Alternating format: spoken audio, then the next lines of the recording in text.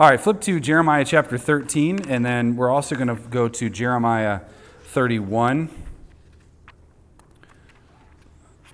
Jeremiah 31 is actually quoted twice in Hebrews in the passage Steve just read in Hebrews 10, but also back in Hebrews chapter 8. So I'm not going to read that here, but Hebrews cites Jeremiah 31 for a very specific reason, as we'll see in a little bit. But Jeremiah chapter 13, verse 1 through 11. Let's read that, and then we'll pray.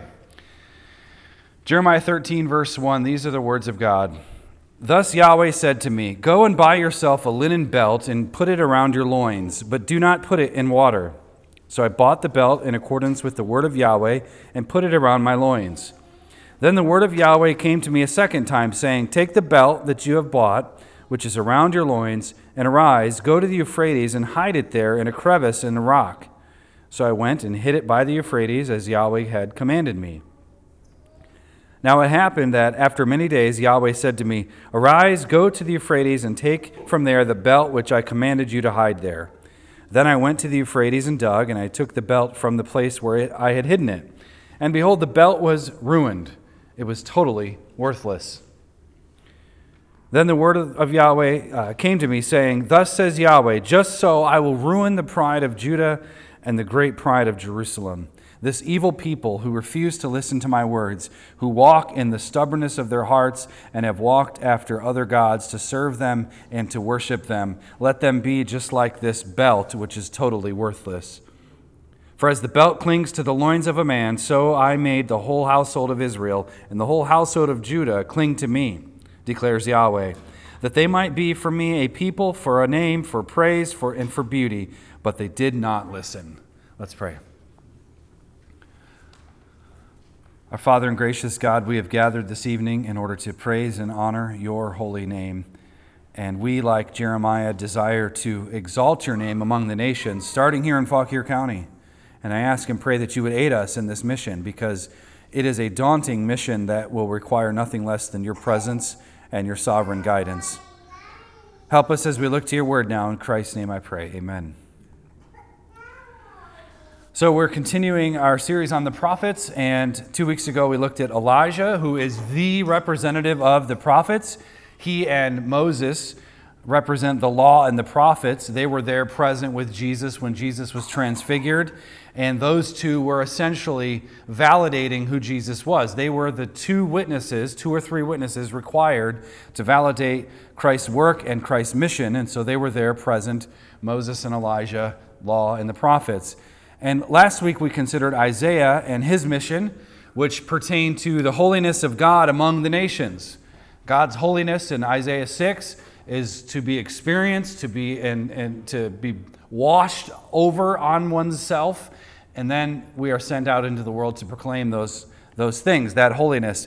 And tonight we're going to look at the life of Jeremiah, and Jeremiah is quite different than Isaiah and quite different than the other prophets, as we'll see. Jeremiah's name means my exalted in the Lord.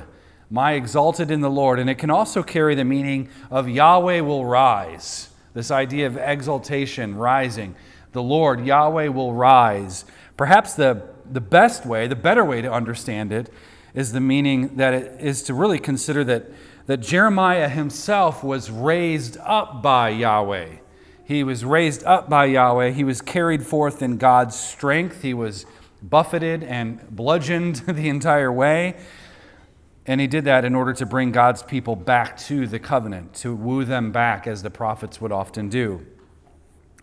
Now, historically speaking, and again, this is in your outline and the notes there, the timeline, but God appeared to Jeremiah during the 13th year of Josiah's reign.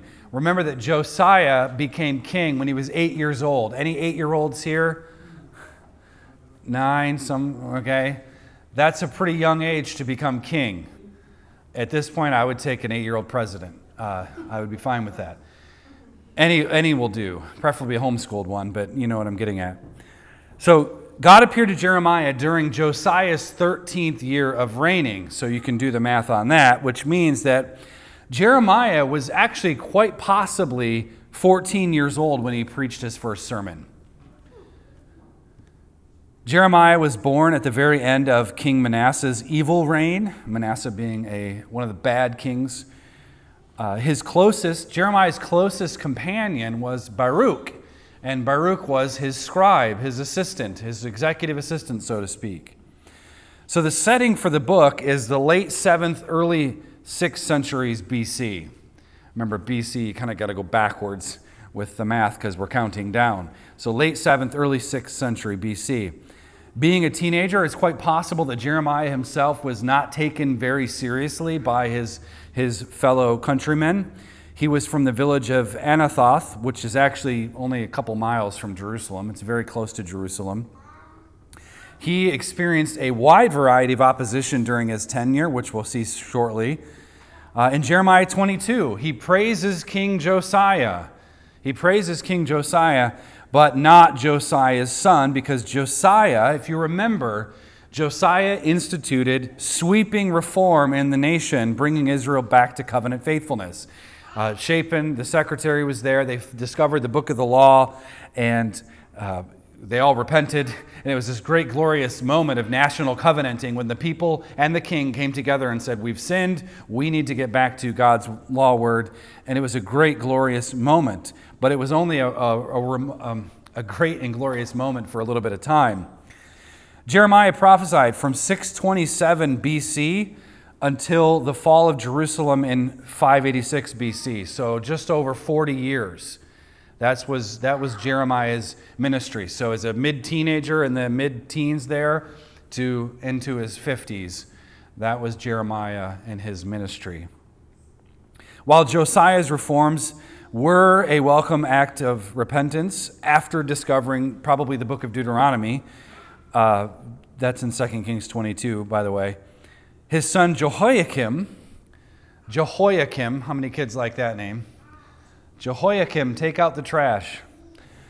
Sounds fun. But his son Jehoiakim, not a great guy. In fact, he was very evil. He did not follow in his father's footsteps. His father, no doubt, would have taught his son how to obey God. He would have taught him and given him, it's taught, not teach, I know. He would have taught him how to grow and mature, and he just decided he would go his own way. So, children, don't do that. So, Jehoiakim did the very opposite of his dad, and I want to come back to that in a minute. Now, to give you some handles on Jeremiah's ministry, you can basically break his ministry up into 5 distinct periods of time, and we'll kind of walk through those very quickly.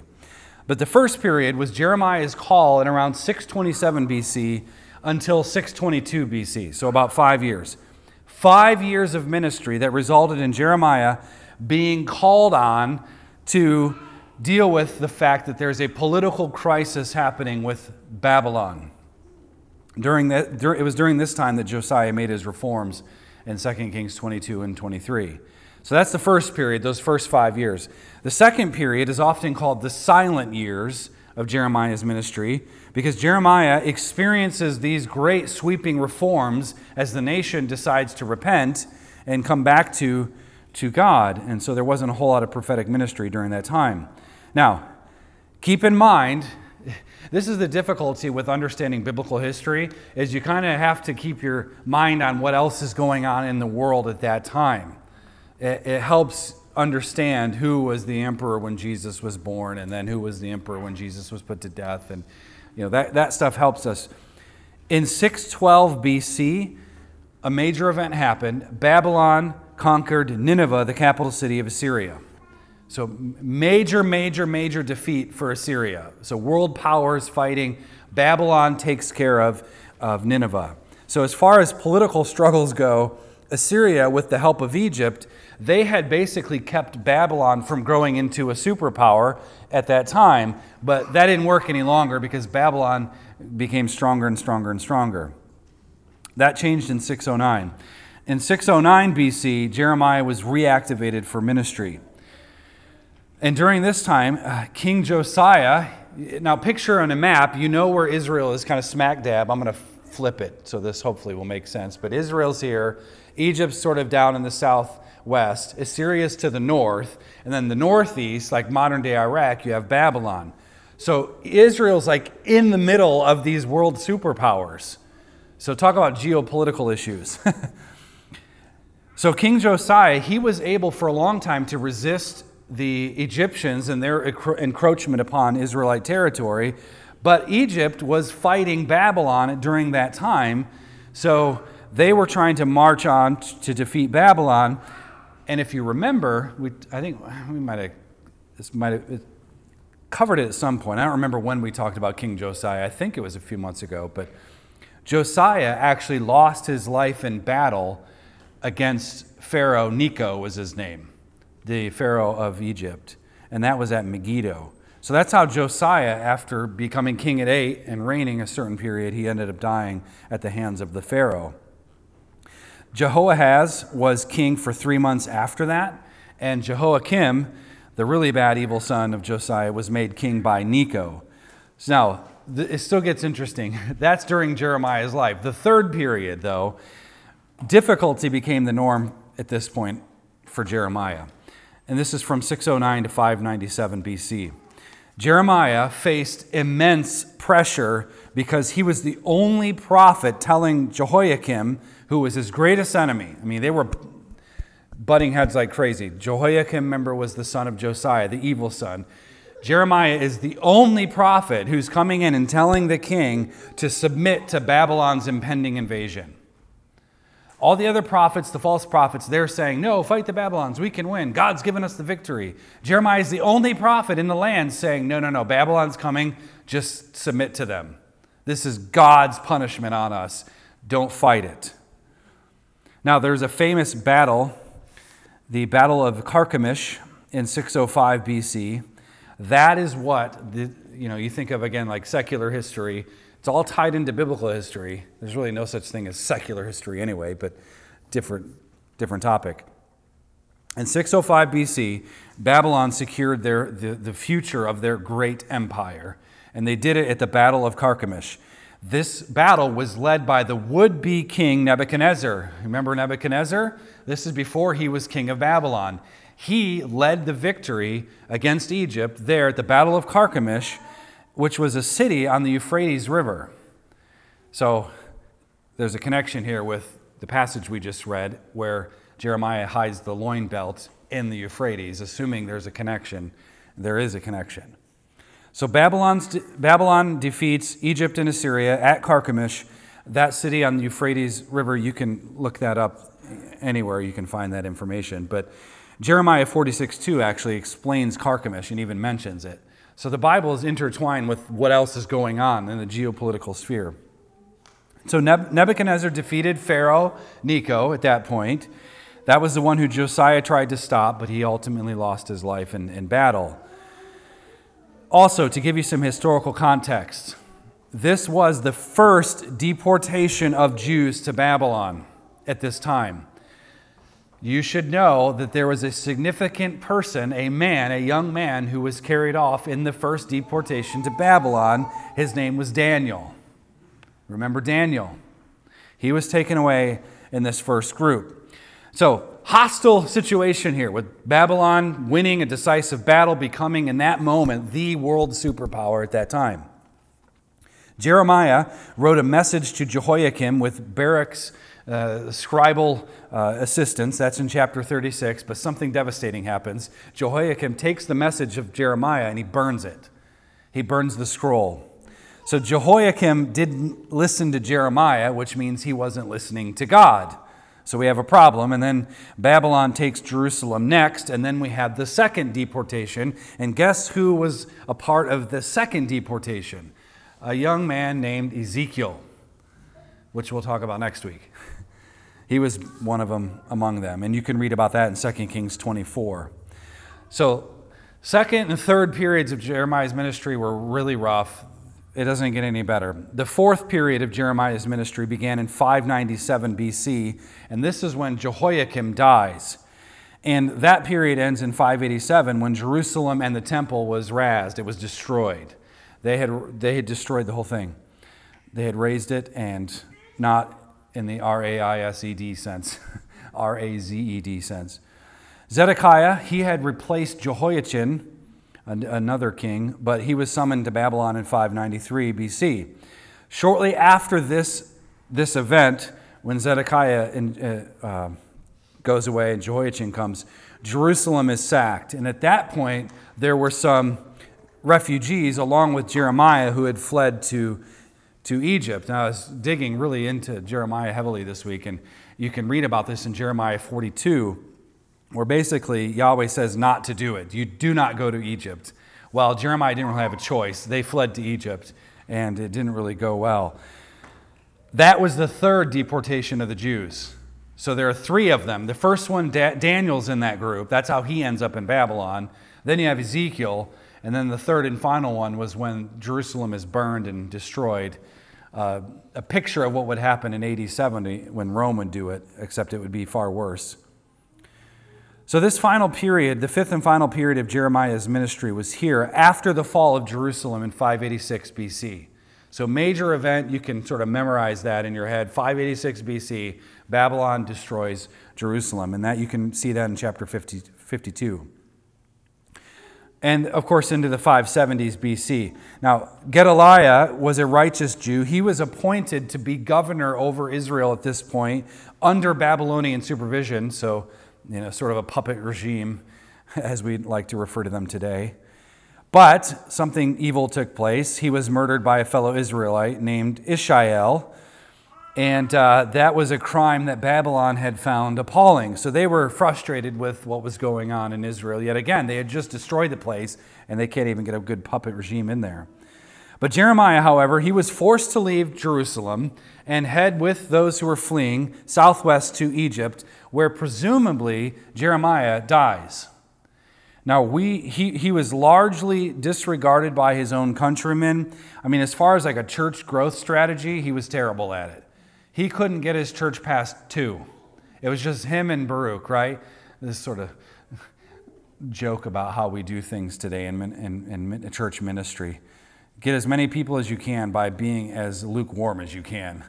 And Jeremiah never compromised on that. He stayed true to the word of God the entire time and suffered immensely because of it.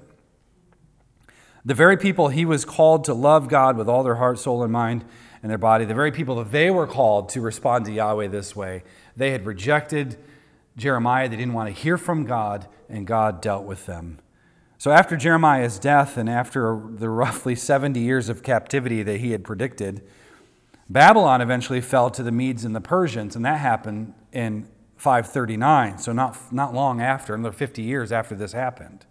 Cyrus liberated the captives. You can read about that in Ezra, and then we get into the Ezra-Nehemiah story. So not much else is known about Jeremiah. The prophet fought for a long time, suffered immensely, and eventually died. Isaiah was historically sawn in two, but according to Tertullian, we don't know how Jeremiah died, but Tertullian, the church father, said that Jeremiah was actually stoned to death by his fellow Jews in Egypt. So they hated him. They hated him, they hated God. Now let's look at these two texts real quick. Jeremiah 13. We have the story of the linen belt, the loincloth, your undergarment. God tells him to go and buy a new one, but don't put it in any water. Don't wash it, essentially. But go ahead and wear it. So Jeremiah wears it for a time. So he does. And by the way, just so you understand, because some translations, I think the LSB gets it right with the language of a belt. Some translations don't do that. But this was an undergarment that you would have had. It would have had a belt feature. Think of like underwear with a belt on it. But it was also very long, and it went down from the waist to the knees. And to show something like that in public was entirely scandalous. So that's probably what Isaiah did for those few years, was doing that. Jeremiah, he's told to hide his newly acquired linen belt at the Euphrates in the crevice of a rock somewhere. And he does so. So after many days, Jeremiah is instructed by God to go back and retrieve the belt. So only he knew where it was, he and God. He goes, pulls the undergarment belt out, and when he takes it out, it was, in verse 7, ruined and totally worthless. So the words there in Hebrew, it was corrupted, it was spoiled, it was marred, it was basically good for nothing. That phrase, totally worthless, could also mean just it's not useful whatsoever.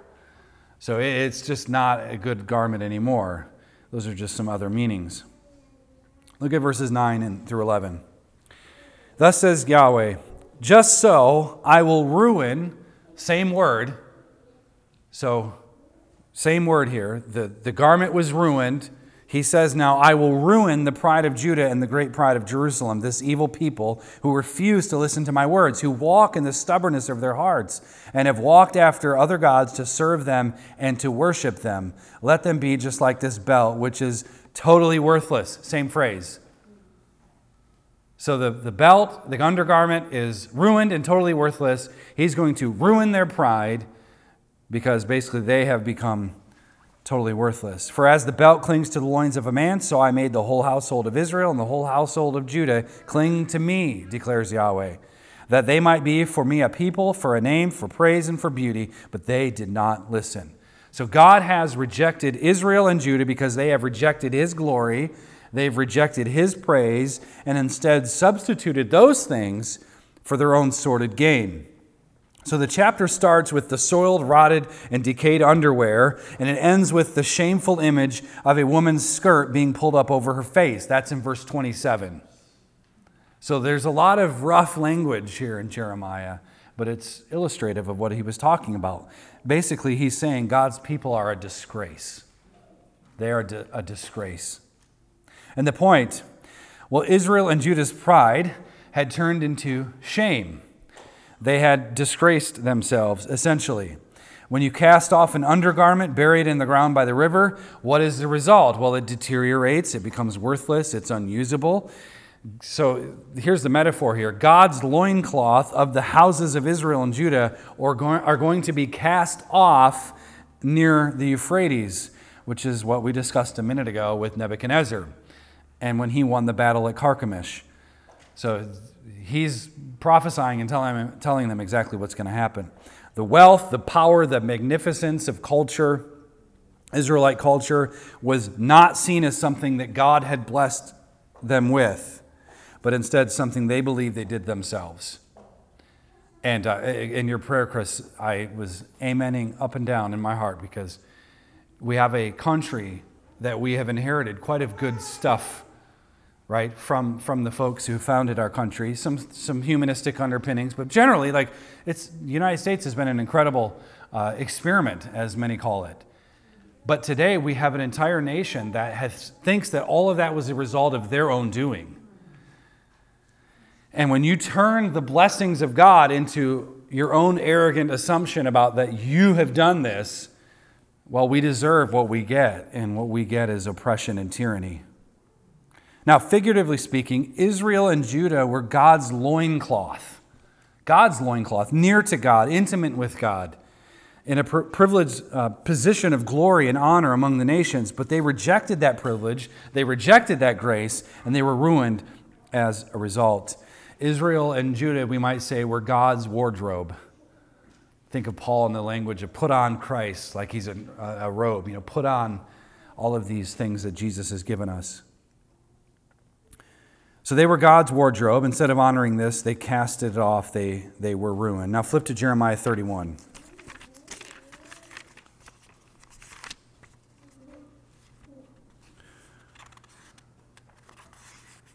Jeremiah 31, we'll pick it up roughly around verse 27. But there are 6 confessions in Jeremiah. There are 6 confessions, and Jeremiah 11, 12, 15, 17, 18, and 20. If you want to look those up, let me know later. But they're called the Confessions of Jeremiah. And each of those confessions gives us a glimpse into the pain and suffering of the prophet. It's very raw language that he uses in these passages. The pain and suffering of the people that he was called to. It really wasn't a great time to be alive. in terms of just pragmatic, look around, everything's disheveled and a mess. How do we get out of this? Jeremiah preached truth. He hears the word from the Lord. He internalizes that word. He cares about what God thinks. He seems as if he's the only one who cares about what God thinks. He feels it deeply. He expresses it. Those are his confessions. There's a lot of emotions contained in these passages because Jeremiah, he is nicknamed. Does anybody know his nickname? He is the weeping prophet. Jeremiah is the weeping prophet, and part of the reason is because of the amount of tears he shed during his ministry. You may recall Jesus shedding tears over Jerusalem because of their obstinate refusal, their recalcitrant hearts, their evil stubbornness. Jesus is like Jeremiah, a weeping prophet. But that's who Jeremiah was. There's a lot of emotion. He labored over and over again to a people who rejected him over and over again. Back in chapter 1, you don't have to turn there, but we have this official call of Jeremiah, and he is supposed to go. He's going to be the one who uproots and tears down, and he will cause to perish, and he will pull down. All that language is Jeremiah 1. And he does that all in order to, quote, build and to plant. So think of deconstruction and reconstruction. That's Jeremiah's ministry. That was his ministry in a nutshell, and it was hard work. He was mocked. Listen to all the things that he had go on with him. He was mocked and persecuted by his own fellow villagers from Anathoth. He was forbidden to marry by God, by the way. He was forbidden to marry by God, and he was forbidden to have children. At one point, he was beaten and put into the stocks by Pashur, the priest. At one point, he barely escaped death from a mob. He was accused of being a traitor because of his theology of non-resistance against Babylon. Everybody else said, fight Babylon, fight Babylon. Jeremiah says, nope, they are coming, just let it happen. And he was viewed as a traitor. They viewed him, all the false prophets viewed him as the false prophets. He was thrown into a dried up well at one point and left to die. And the only reason he got out of the well is because they wanted to put him in a different prison. Living his best life now, right? Then he was carried off to Egypt only to die at the hands of his countrymen. So he is a suffering prophet, no doubt, just like Jesus. A weeping, suffering prophet. And by the way, the next book in your Bible is Lamentations. Jeremiah wrote Lamentations, if that gives you any idea who we're talking about.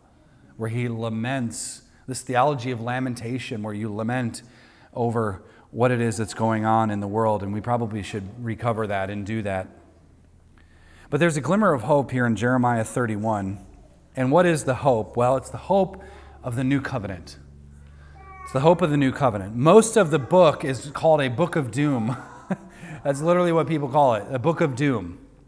Most of it is that. But here, Jeremiah speaks of a day when after all the uprooting and tearing down and perishing and pulling down those deconstruction things, after that day, when that's long over, there will be a time of building. There will be a time of reformation and reconstruction.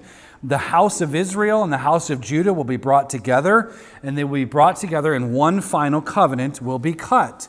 However, it's not exactly like the covenant made during the time of Moses. Look at verse 31.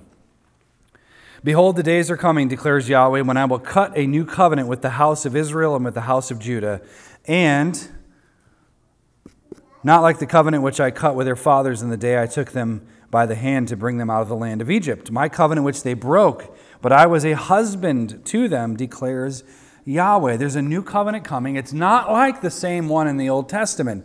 There is continuity. There will be in this covenant bloodshed and atonement and sacrifice and law and so on, all of those things. But there's a discontinuity as well. The blood of Christ and his atonement, not the blood of animals, will be the thing that deals with sin. So what are the central features of this covenant? Look at verse 33. But this is the covenant which I will cut with the house of Israel after those days, declares Yahweh. Listen to what he's going to say about this covenant. What are the features? I will put my law within them, and on their heart I will write it. I will be their God, and they shall be my people. And they will not teach again, each man his neighbor and each man his brother, saying, Know Yahweh, for they will all know me, from the least of them to the greatest of them, declares Yahweh. For I will forgive their iniquity and their sin. I will remember no more. Two things Jeremiah highlights. Ezekiel does the same thing in chapter 36. But first, God will put his law within them. God will put his law within them. Up until this point, where is the law of God? It's on tablets. Kids, do you remember where the law of God, the tablets, were stored? They were stored somewhere in the temple, in the Holy of Holies, in a thing called the Ark of the Covenant. So in there were the tablets. That was where the law was to spring forth from the tabernacle through the front gates and all the way into the world. That was a microcosm of the creation and God's presence in God's temple. But the law was kept there. The law was on stone. Israel, they had broken the external law. They failed to practice it, and because they failed to practice it, they failed to put it inside them. They were supposed to take that law and put it in them, to memorize it, to teach their children all about it, to bind it on their wrists and on their forehead, not literally like it's practiced today with phylacteries, but they were to have it so embedded in their mind that it was the thing that they thought about all the time. They lived their life in light of it, but they had broken it. He had husbanded Israel, God says, but they broke the marriage. They divorced themselves. They divorced themselves from God. So they needed the law within them. So God, Jeremiah says, is going to put that law, take it out. It's all on himself, but he's going to put it in them. He will renew this covenant, this legal covenant and oath. He will take the responsibility on himself. Quite literally, God will take matters into his own hands. If you can't stuff that law into your heart, I will do it for you. That's what he's saying. His Torah, his teaching will be written on their hearts. The heart is the very center of our nature, the very center of our being. The vehicle of this law delivery to the heart is the Holy Spirit. And as a result, God will be their God and they will be his people. The law written on stone will then be written on fleshly hearts, going from the external to the internal. It was always supposed to go to the internal, but they were incapable of doing it. The Holy Spirit has to deliver that to the heart. God's presence will be in their midst. All right, it'll be right square in the middle of their very person. Unconditional surrender to Christ is the invariable response. He has you surrounded. There's nothing you can do. The Spirit is in you. But the second feature, not just the law going in. Well, verse 34, the least, including babies, by the way, important verse here for baptizing children, the least, including the babies, to the greatest will know Yahweh. Not just know him with mental cognition, but experience him truthfully, truly, relationally, in a fresh way. Something different was coming with the presence of the Holy Spirit in God's people. Now, knowing God in the older covenant meant having a relationship with God, which consisted of worship and obedience in accordance to the Torah, the law, the teaching. But the new covenant feature means that God's very presence will be in the very center of our being, so that the knowledge of God, that is proper worship and submission and obedience to God, will spring forth from a heart that's been circumcised or baptized. That's where obedience comes from. Everyone, the most unregenerate, pagan, atheist, whatever, they still have a heart that pushes something out of them, a faith commitment that they rely on to view the world. So all classes of people, the least to the greatest, will know God, a certain post-millennial vision as Hebrews sees it. And this aspect, by the way, of the new covenant is coupled with something major. And you need to relish in this, church. Forgiveness of iniquity to such a degree that God will not remember our sin anymore. Children, know that. Know what Christ has given you. He has forgiven you. He has forgiven you completely. He does not remember your sins anymore. When you confess those sins, we confess that Christ atoned for those sins, that our sins nailed him to the cross, he doesn't remember them anymore. There is a permanent legal cancellation of all debts and the establishment of true worship. He won't recall your sins so as to then issue recompense or punish you later. When you are forgiven, you are forgiven. He will forgive those sins, and it will be a permanent forgiveness without condition. No condition attached. Thanks be to God. So how do we apply all this? Well, first, it's important to know, because far too many Christians don't know, that the law and the gospel are not enemies to be reconciled. They are friends to be cherished. The law and the gospel are not enemies to be reconciled. They are friends to be cherished. Many Christians are confused about this today. I mean, the overwhelming majority, okay? I get frustrated by this. But many Christians are confused about it due to poor biblical theology, among other reasons. For example, it seems that in the older covenant, that God was angry all of the time, and he gave his law to punish his chosen people, And then Jesus came along talking about love and grace and all that stuff. And there was a change, as if it was different God. And it wasn't, of course. But it's true that there was a change. There was a significant change from the Old Covenant to the New Covenant. But the change was typological or the shadows of the Old Covenant, all of those things that pointed to Christ all along. The New Testament didn't introduce us to a different God. It just changed how we see God in a different way through progressive revelation, understanding that Jesus reveals to us the Trinitarian, the intercommunication of the triune God, Father, Son, Holy Spirit, and so on. What changed wasn't the demands of God's moral law, but the expression of it, which can only come from a regenerated heart that has the law written on our hearts. That changed. So sure, we don't have the temple anymore. We don't have the veil. We don't have the lampstand. We don't have the showbread. We don't have the priests. We don't have the outer courtyard. We don't have the bronze altar where sacrifices were made. We don't have the Levitical priesthood. We don't have the Day of Atonement anymore, once a year where the high priest would go in to make sacrifice. We don't have the ceremonial holiness code in that specific sense. All the bloody sacrifices repeatedly over and over again. None of that. We don't have any of that anymore. Those are abolished, yes, those have vanished away, but that's because Jesus is all those things. Okay? That's why it's changed, because He is all those things. He is the mercy seat. He is the Torah, the teaching. He is the altar. He is the priest after Melchizedek. He is the lampstand, the light of the world. He is the showbread on the table. He's the bread of life. And so on. All those symbols in the Old Testament, He's all those things combined. So the morality, the law, the moral law that was behind those ceremonies, all of those shadows now find their fulfillment in Christ. He is all of that. They were shadows that pointed to Him. The morality behind it is still applicable. Right? The Old Testament saints needed a sacrifice in order to be forgiven.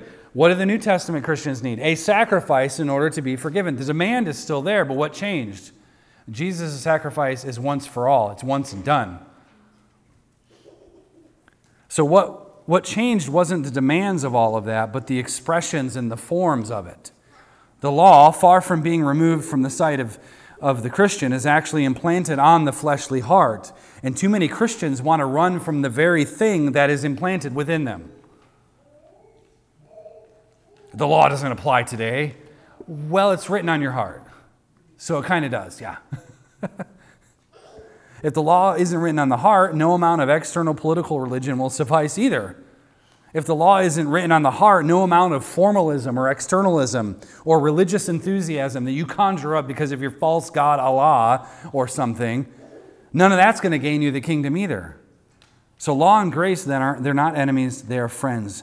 They do not do each other's jobs, but they both have very specific jobs to do for all covenant members everywhere throughout all time. Now, Jeremiah's actions with the loincloth belt was a visual reminder for Judah that God had, in fact, chosen them. God had husbanded them. It's a verb there, actually, in Hebrew. When it says, I was a husband, he's literally, I husbanded them. I married them. I brought myself into covenant with them.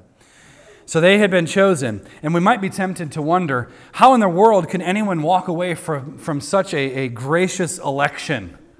Being chosen by God. How could you possibly walk away? Well, the answer is slow, gradual compromise. We got ourselves in this nation into a mess, not overnight, but through slow, gradual compromise. And the way out of it isn't going to be overnight either. It's going to be slow, gradual productivity or faithfulness. And I wanted to do this series because the prophets found themselves in a similar cultural situation that we experience today. Widespread apostasy, injustice, economic instability, political threats from the inside and frankly from the outside as well. You got all the doofuses at the World Economic Forum talking about how they're going to control the future and stuff. Like, doofuses is just a kind word. I'd like to say more. But they too, the prophets as well, they saw the social order of their day crumble because of faithlessness. And Thomas Watson, he was right. He said, there is more evil in a drop of sin than in a sea of affliction. Sin's ramifications, uncontested by the people of God, will destroy a culture. I'll say it again. Sin's ramifications, sin itself, but sin's ramifications, when it goes on uncontested by the people of God, will destroy a culture. And the challenge before us as God's people is to, I'm preaching to myself all week on this because I'm frustrated. But the challenge for us is to remain steadfast and diligent in the face of so much turmoil. That is the challenge. And maybe you feel it too, but it's just like, I don't know, it's really getting on my nerves. But the challenge is to remain steadfast and diligent. There is so much to weep about. Anybody sometimes just want to cry? We should probably cry more. Jeremiah did. It's all right. Me too. There's a lot to weep about. The ongoing abortion holocaust, the bloodthirstiness from pro-aborts, just the mind-numbing justifications for it. Just stupid argumentation about it. The government's own incompetence, which has massive economic ramifications. The destruction of the family unit. The cowardice of some men not going in to rescue the people. What are you thinking? The inexorable decline in appetite for biblical truth. People just don't want that anymore. They want the nice little, wake up and have coffee, and that's my spiritual day. That's the extent of your theological doctrinal statement. Okay. There's much to weep about, and we should take time to weep. But as the Apostle Paul says, we do not weep as those without hope. We have the hope because it is a grace that is planted in the heart by the Spirit. We now live in the age of the new covenant house that Christ has built. This is home territory. So you look around the world, we can't forget that we have home field advantage.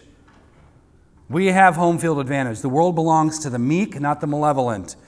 And this perspective on the gospel is largely missing from Christian testimony. Look at the promise of God. Law written on the heart. The least to the greatest will know God. Our sins are completely and utterly forgiven. What more could we possibly need, right? What more do you need to put those sins to death? They've been forgiven, so put them to death, he says. What more direction do you need in your life? You have the law written on your heart. So master yourself, you can master the world. Jeremiah tastes and sees the kingdom of God, spending his life in pursuit of the truth of God in a culture, choosing to live by lies, which is all to say that our diligence in gospel living means that the door is wide open and anyone can come to Christ. Anyone. The new covenant has been established. Christ is building his church. He is sending us out like Jeremiah so that the least and the greatest can come into this glorious covenant and find forgiveness. So it doesn't matter your background, your prior sins, your prior blasphemies, your economic status. Everyone is welcome to come to Jesus Christ and be forgiven. Don't forget that that's how all of you came. That's how I came. And that's how others can come. And we must pray this way. We must pray that God would grant repentance to the heathen, that God would establish his people by faith, and that the church would march forward unencumbered by sin and compromise. And we really, really, really, really, really need his mercy. The church is in a privileged position. The question is, how have we done? How have we done? How have we performed when we've been given so much? Have we given ourselves to complaining? Do we realize that when we complain, it comes from a discontented heart that is choosing to believe that God hasn't given us everything we need for life and godliness? The furtherance of the gospel will require us to be sober about this very question. How have we done? Remember, church, Christ has buried your shame, your sin, your innumerable transgressions. They are dead, they are buried, they are forgotten about, and never to be held against you. That's what grace does. So we must walk in this peace, we must walk in this grace, and we must preach in this way. Let's pray. God, we thank you for the ministry of Jeremiah, the immeasurable suffering that he went through, suffering none of us really fully understand. And we'll get to talk to him about it someday, and perhaps he will sit and tell us that, yeah, there was a time when he really felt like God had left him. Maybe, Lord, I don't know. But Lord, we cast ourselves upon your mercy. And we, like Daniel, interpose here. And like Jeremiah, interpose in a nation that has just chosen to live by lies, has chosen to do what is right in its own eyes. And I pray, Lord, for Cross and Crown, that you would strengthen us, strengthen our families. Would you strengthen our children so that they can take the baton into the next generation, to live faithful lives, to see tyranny and evil curbed and put away. Lord, would you be gracious to us? Lord, none of us have it all figured out. There are days where we do just want to cry. And we ask that you would be with us in those days as well. But Lord, we also know that you are triumphant. So would your Spirit remind us of everything we've been given in this new covenant, so that we would not weep as those who have no hope, but instead rejoice as those who have everything we need. Father, we repent, and we ask that you would give repentance to the world. And we thank you that you will remember our sins no more. In Christ's name, amen.